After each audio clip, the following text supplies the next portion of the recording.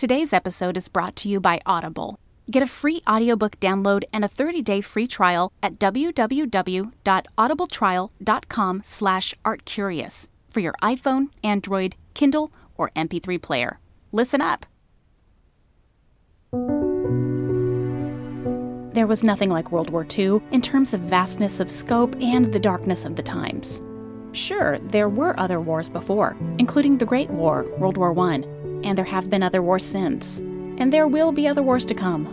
But in terms of the abject horror that was spread throughout the world, nothing has yet come close to World War II, not in reach or number of casualties.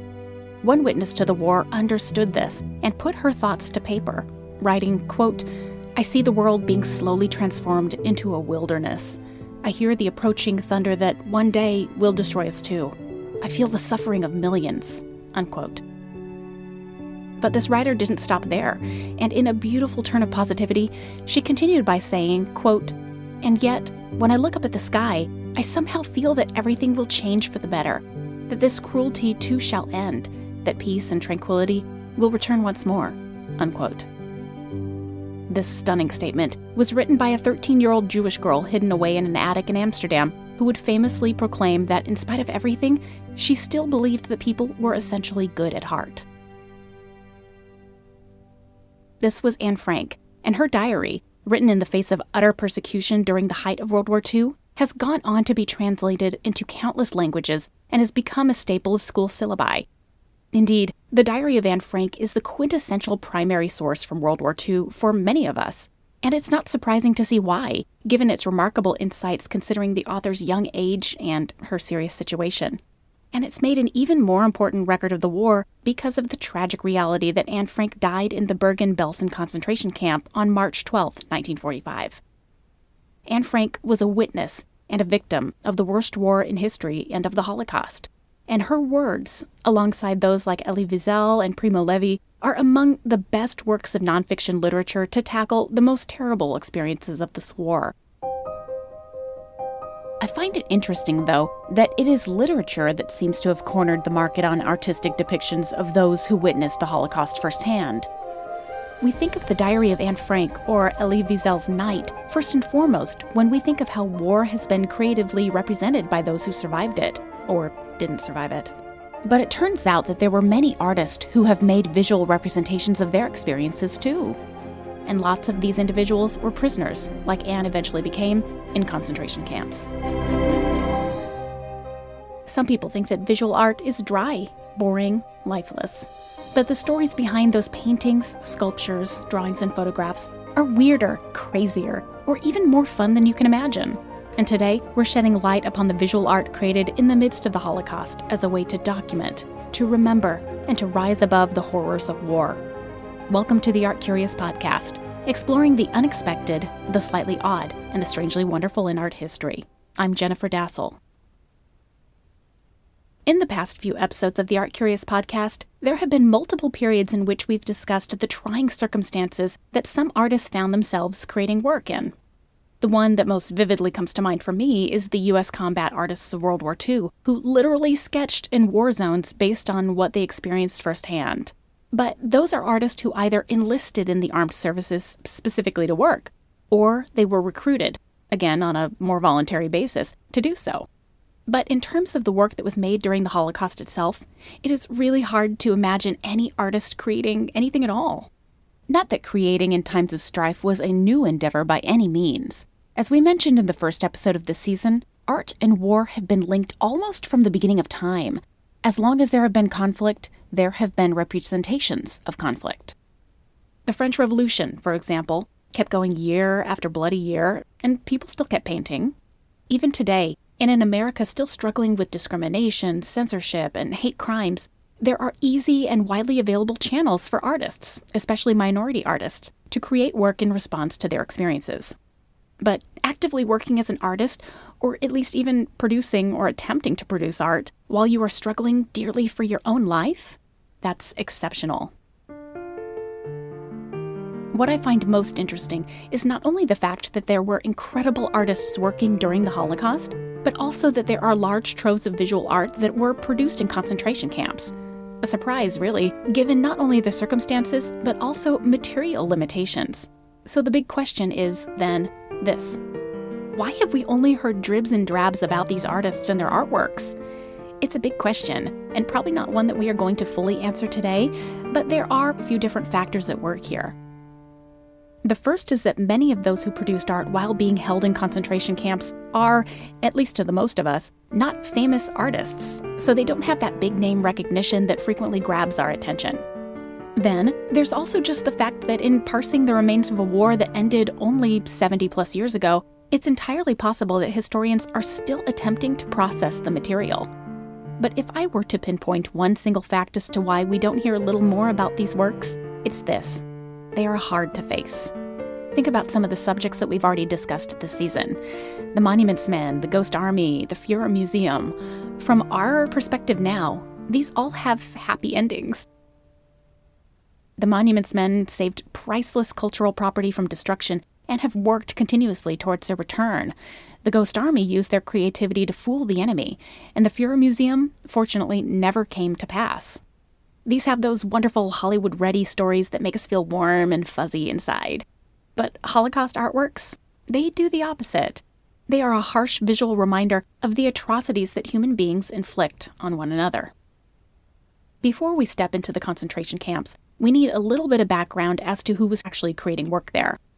The first thing that many of us think about when we consider who was chosen by the Nazis to be shipped off to camps are those whose religious or political beliefs pinpointed them as so-called enemies of the state. We think of the millions of Germans and Austrian Jews predominantly, or at least I do. But it wasn't only them. It was also communists, the mentally ill, Roma, Catholics, Jehovah's Witnesses, and homosexuals, just as a few examples. And included among these enemies of the state were thousands of artists and other creative types, simply because the art that they created was not in line with the official supported state art of Nazi Germany. These artists, whose works were called degenerate, were mostly working in a very modern fashion, meaning that they prized things like abstraction, non-naturalistic colors, or simply creating art for art's sake. And for so many Nazi officials, and certainly for Hitler and Goering, that was just not okay. Not only was this art deemed too elitist or incomprehensible for the quote-unquote good German citizen, but it was considered suspect. It did nothing to further the Nazi cause or agenda of pure Germanness, and it couldn't be appropriately harnessed for propagandistic purposes. And thus, it should be eliminated. A great purging of degenerate artworks followed, beginning in 1933 following Hitler's rise to power, and art that didn't conform to that ideal of German purity was confiscated and usually destroyed. And what wasn't destroyed was kept and used as examples of what not to do.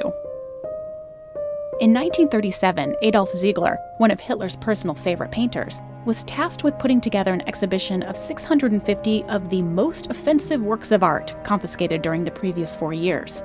This exhibition, which traveled throughout Germany and Austria, has simply been known today as the Degenerate Art Exhibition, and it included works by an incredible amount of famous artists, most of them German. George Gross, Ernest Ludwig Kirchner, Paul Klee, Franz Marc, Emil Nolde, Kurt Schwitters, and many others. Some non-German artists made the cut too, and so Pablo Picasso, Piet Mondrian, Marc Chagall, and Vasily Kandinsky were also deemed the worst of the worst. But purging these degenerate works of art would only eliminate part of the problem, Nazi officials said. That would only get rid of the troublesome works of art that had already been created. So, to avoid the possibility of new paintings, sculptures, drawings, and prints coming to the forefront to challenge Hitler's regime, it was necessary to purge artists as well. And this is how artists throughout Germany and German-occupied Europe were systematically selected and sent away. But just because these artists were captured and relegated to concentration camps doesn't mean that they necessarily stopped practicing as artists. In 2016, the German Historical Museum in Berlin opened Art from the Holocaust, an exhibition of 100 works that were clandestinely created by 50 Holocaust-era artists. Of the artists selected for the show, half were killed by Adolf Hitler's troops, but their creations survived. And what was most exciting about the show is that, in many cases, it dispelled expectations about what art from the Holocaust could or should look like. To this point, Curator Eliade Moray-Rosenberg noted that when you say art exhibition about art from concentration camps, visitors, quote, immediately think of stereotypical images from the Holocaust: barbed wire, yellow stars, chimneys, unquote. And while those symbols still hold serious significance and are a huge part of our visual vocabulary when it comes to describing what the Holocaust looked like, that is not all there was. Art created by Holocaust victims and survivors was so much more than that. And that's also where things get a little bit complicated. For example, some artists were specifically sent to concentration camps for forced labor. But instead of the grueling forced manual labor of quarrying stones or working in factories, these artists were forced to create works of art for use by the enemy. On orders from the SS, prisoners assigned to offices and workshops made instructional drawings, models, and visualizations of various initiatives, from plans to expanding concentration camps to providing visual records of prisoner health and the medical experiments performed on them. Some SS officers even exploited these quote-unquote hired artists for their own personal purposes.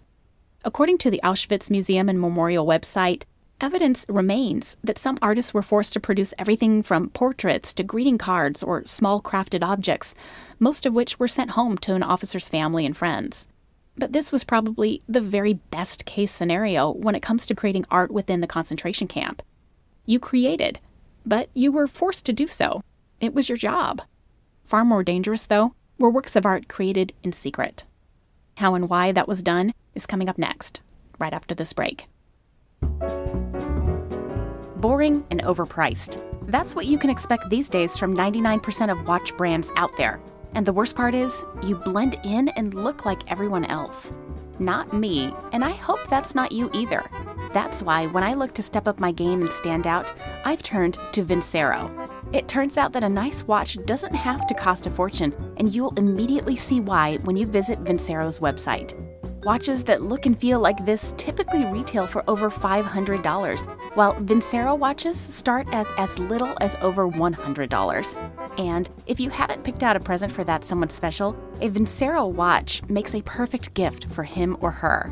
I've been wearing the Eros Rose and Fog watch for a few weeks now. It has this gorgeous rose gold face with a beautiful silver band, and it goes with pretty much everything I wear, both casual and when I want to step up my game and look a little fancier. And I can't tell you how many compliments I've received in the first few weeks alone. On top of all that, you can shop safely knowing that Vincero has over 5,000 five-star reviews, offers free first-class shipping, and has a 2-year warranty. Don't just get a watch, get the watch. Visit getthewatch.net today to see Vincero's stunning collection. And if you use promo code ART, you'll receive 15% off on your very own Vincero watch. Go to getthewatch.net and use promo code ART. Expedited shipping is available. Get a Vincero watch today. Visit getthewatch.net. That's getthewatch.net. Welcome back to Art Curious. Like nearly everything one could do in the camps, of one's own accord, that is, art making was grounds for punishment, and even death. In fact, several prisoner artists lost their lives upon the discovery of their secret artwork by camp officials. And yet, art was still made. In fact, some contend that it had to be. Indeed, curator Moa Rosenberg that I just spoke of from the German Historical Museum makes this clear in her talks about the art from the Holocaust, saying, quote, "When you're fighting for your life and your basic human needs, creating art is not just an escape, it's an active choice of defiance," unquote. Decrees against art making in these camps were nothing if not explicit. And so making nearly anything could be seen as a violation of the authority of the guards and of the Nazi regime as a whole. And on top of all of that, it was also illegal for prisoners to use any materials from SS officers for their own personal use. So to create art from anything that wasn't purposefully given to a prisoner would be a double assault. So prisoner artists were very careful to push the boundaries just far enough, forcing themselves to be contented with whatever was already at their disposal, such as scraps of paper or even crusts of bread. Frequently, they would repurpose objects already on hand, old letters or book pages for drawing paper, or toothbrushes or broken chair legs morphed into standalone sculptures. But having a finished piece was only half of a problem that an artist faced, of course. The other half was the need to conceal it. A frequent method of hiding works of art, or indeed anything of value, in concentration camps was to bury the object with the hopes that a prisoner could return at a later date to retrieve it. But imagine the difficulty that this would hold, not only in the possibility of being discovered by prison guards while burying or even salvaging the piece, but also whether or not one's memory could be accurately relied upon to help the prisoner find the work after months or years of hiding it away, and with one's own mind possibly unraveling in the meantime due to famine or hardship. And then there's the environmental element. If you're burying a work of art, a drawing, for example, you'd better wrap it in something waterproof and aim to come back for it fast, or else it could possibly just disintegrate. But through an intricate system of secret inmate communications and smuggling, some were lucky enough to conceal their creations, and others were even luckier, escaping not just with their work of art, but with their own lives. One of the most prolific artists briefly held at Auschwitz was Polish artist and political prisoner Franciszek Jażwiecki, and my apologies for my terrible Polish. Jażwiecki frequently made portraits of fellow prisoners, hundreds of them in total, during his 3 years in captivity. These portraits, to me, toe some strange line between being cartoonish and lifelike, and upon first glance, I found them unsettling. I still do, and it took me a while to determine why. It's all in the eyes. They are shifted away, darkened, saddened. An art historian from the Auschwitz-Birkenau State Museum confirmed this in a 2015 interview with CNN, where she said that some of the eyes of the prisoners that Jażwiecki drew exude a, quote, very strange helplessness, unquote. Which naturally makes a lot of sense when you consider where and when these portraits were made.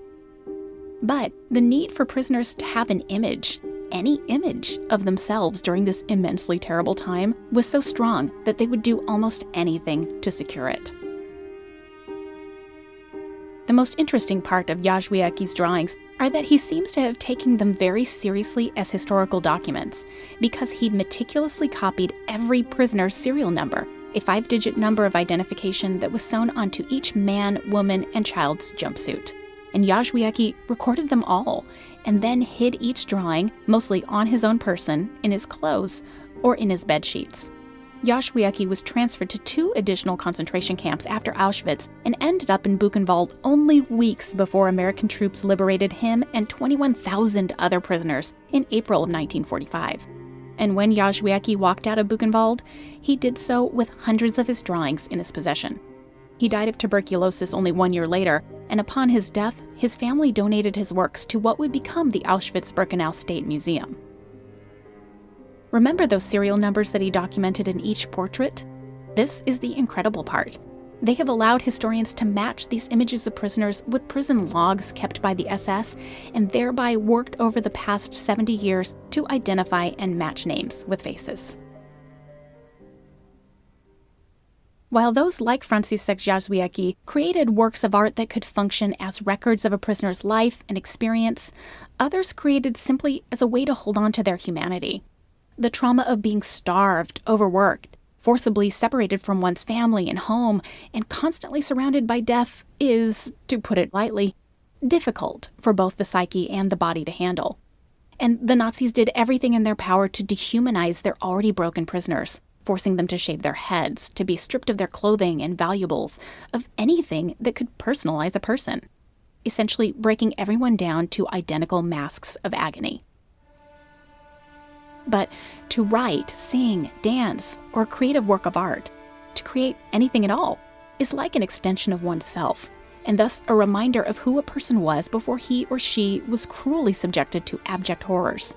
Art, for many, became a reason for living when there were no reasons left. Another category of artists that needs to be considered when we are talking about concentration camps is to acknowledge those for whom art was simply a distraction or a coping mechanism, a way to pass the time in an unending monotony of despair and sickness, as just a simple escape from harsh reality. Some of the best examples of this motivation is also, for me, one of the most heartbreaking. The simple and beautiful artworks created by children imprisoned during the Holocaust. In the Theresienstadt camp, in what was Czechoslovakia during World War II, about 140,000 Jews were incarcerated, of which 15,000 were children. And to be fair, this camp was kind of a hybrid camp, originally a transit settlement or assembly camp before being transitioned into a full-blown concentration camp. This means that there was access in this camp to some things like pencils and watercolors that were not readily available elsewhere. Not that this meant that life was dandy for the children of Theresienstadt. The reality is that, according to camp records, approximately 90% of children perished there. And parents who might or might not have known about this terrible odds facing their children naturally did whatever they could to protect them. According to Brian Devlin, a curator at the United States Holocaust Memorial Museum, families, quote, tried to shield their children from the horror of the situation by occupying their free time with games, education, and painting, unquote. This reaction certainly sounds familiar to anyone who has seen the 1997 film Life is Beautiful. And indeed, parents sometimes encourage their children to remember, to hearken back to times that were happier and simpler, and as a way to preserve what little hope could remain. A painting by a young artist named Ruth Chekova, who died at the age of 13, is a prime example of this. Chekova illustrates two identically dressed girls, red-skirted and laying down on a blanket, sunbathing in a field of colorful flowers and shafts of wheat. Other images survive that show children playing games or celebrating special events or holidays, birthdays, Passover, with their families.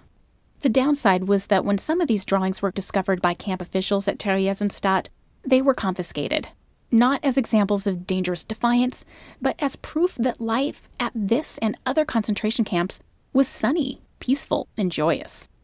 No, it's not as bad as you've heard, the Nazis seem to be proclaiming with these images.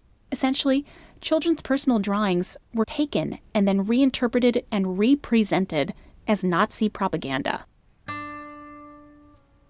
Of course, not every work of art from the Theresienstadt children created this cheery and nostalgic sensation. The vast majority of it wasn't, even if, on first glance, it might seem to be. One drawing, by Malvina Loova, herself killed at 12 years old, is full of a swirling energy and color of a Cy Twombly painting. At the left of this scene is a golden sun peeking out from behind jade green hills and topped by a beautiful rainbow. But the subject matter of the scene below is actually rather grim. It illustrates the forced evacuation of Loova and her family from their farm by armed Nazi soldiers, who threatened them with pitchforks, a faceless mass of terror. In one single drawing, illusions of childhood innocence are completely shattered. Just because World War II ended in 1945 didn't mean that art by and about a Holocaust experience petered out. In fact, after the war, there was an influx of works from those who survived the Holocaust and lived to create art about it. One example of this is by Jan Komski, a Polish Catholic who escaped Auschwitz only to be arrested and sent to additional camps until he ended up in Dachau.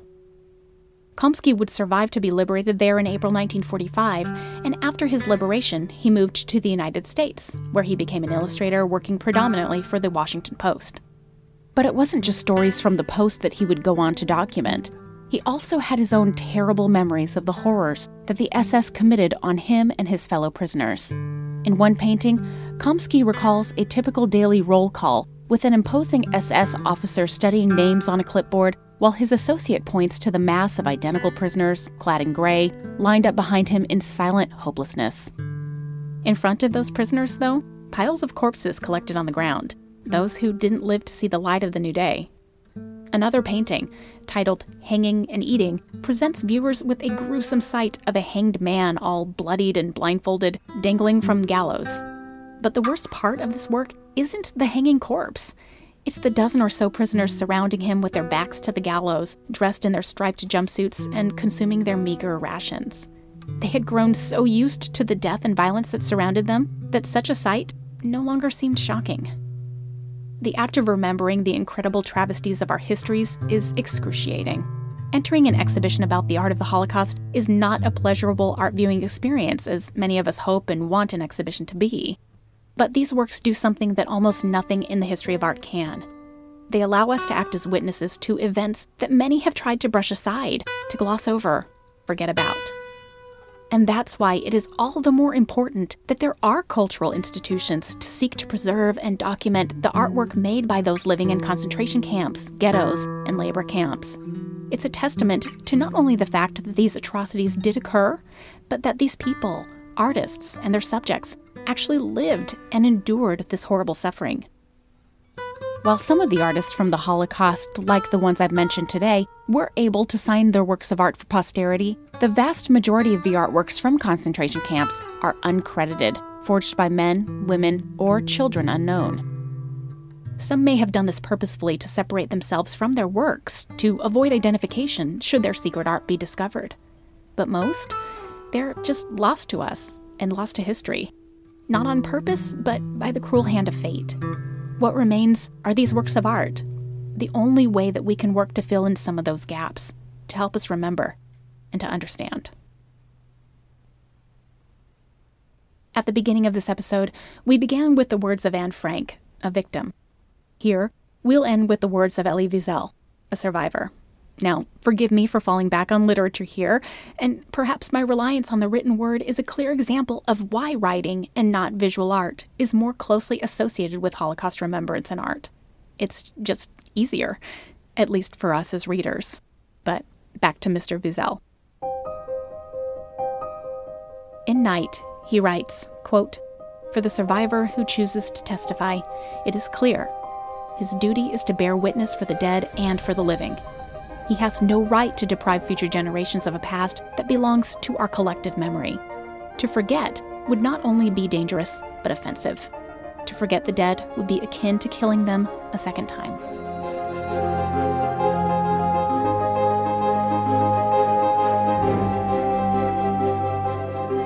Thank you for listening to this episode of the Art Curious podcast. Written, produced, and narrated by me, Jennifer Dassel, with additional writing and research by Patricia Gomez. Our theme music is by Alex Davis at alexdavismusic.com, and further research assistance is by Stephanie Pryor. Social media help by Emily Crockett. Our production and editorial services are provided by Kabunki Creative, video, content, ideas. Please learn more at kabonki.com. The Art Curious podcast is sponsored primarily by Anchorlight, the interdisciplinary creative space founded to foster artists, designers, and craftspeople at varying stages of their development. Home to studios, residency opportunities, and exhibition spaces, Anchorlight encourages mentorship and the cross-pollination of skills among creatives in the Triangle. Please visit anchorlightraleigh.com. The Art Curious podcast is also fiscally sponsored by VAE Raleigh, a 501c3 nonprofit creativity incubator. That means that you can donate to the show, and it is fully tax deductible. Show you care and consider donating just $3 to help keep us doing what we're doing. Follow the donate links on our website for more details, and thank you. Speaking of website, you can go there for images, information, and links to all of our previous episodes. That site is artcuriouspodcast.com. And you can connect with us there. You can email us at artcuriouspodcast@gmail.com, or find and follow us on Facebook, Twitter, and Instagram at ArtCuriousPod. And do not forget to subscribe and review us on Apple Podcasts. Check back in 2 weeks as we continue to explore the unexpected, the slightly odd, and strangely wonderful in art history of the World War II era.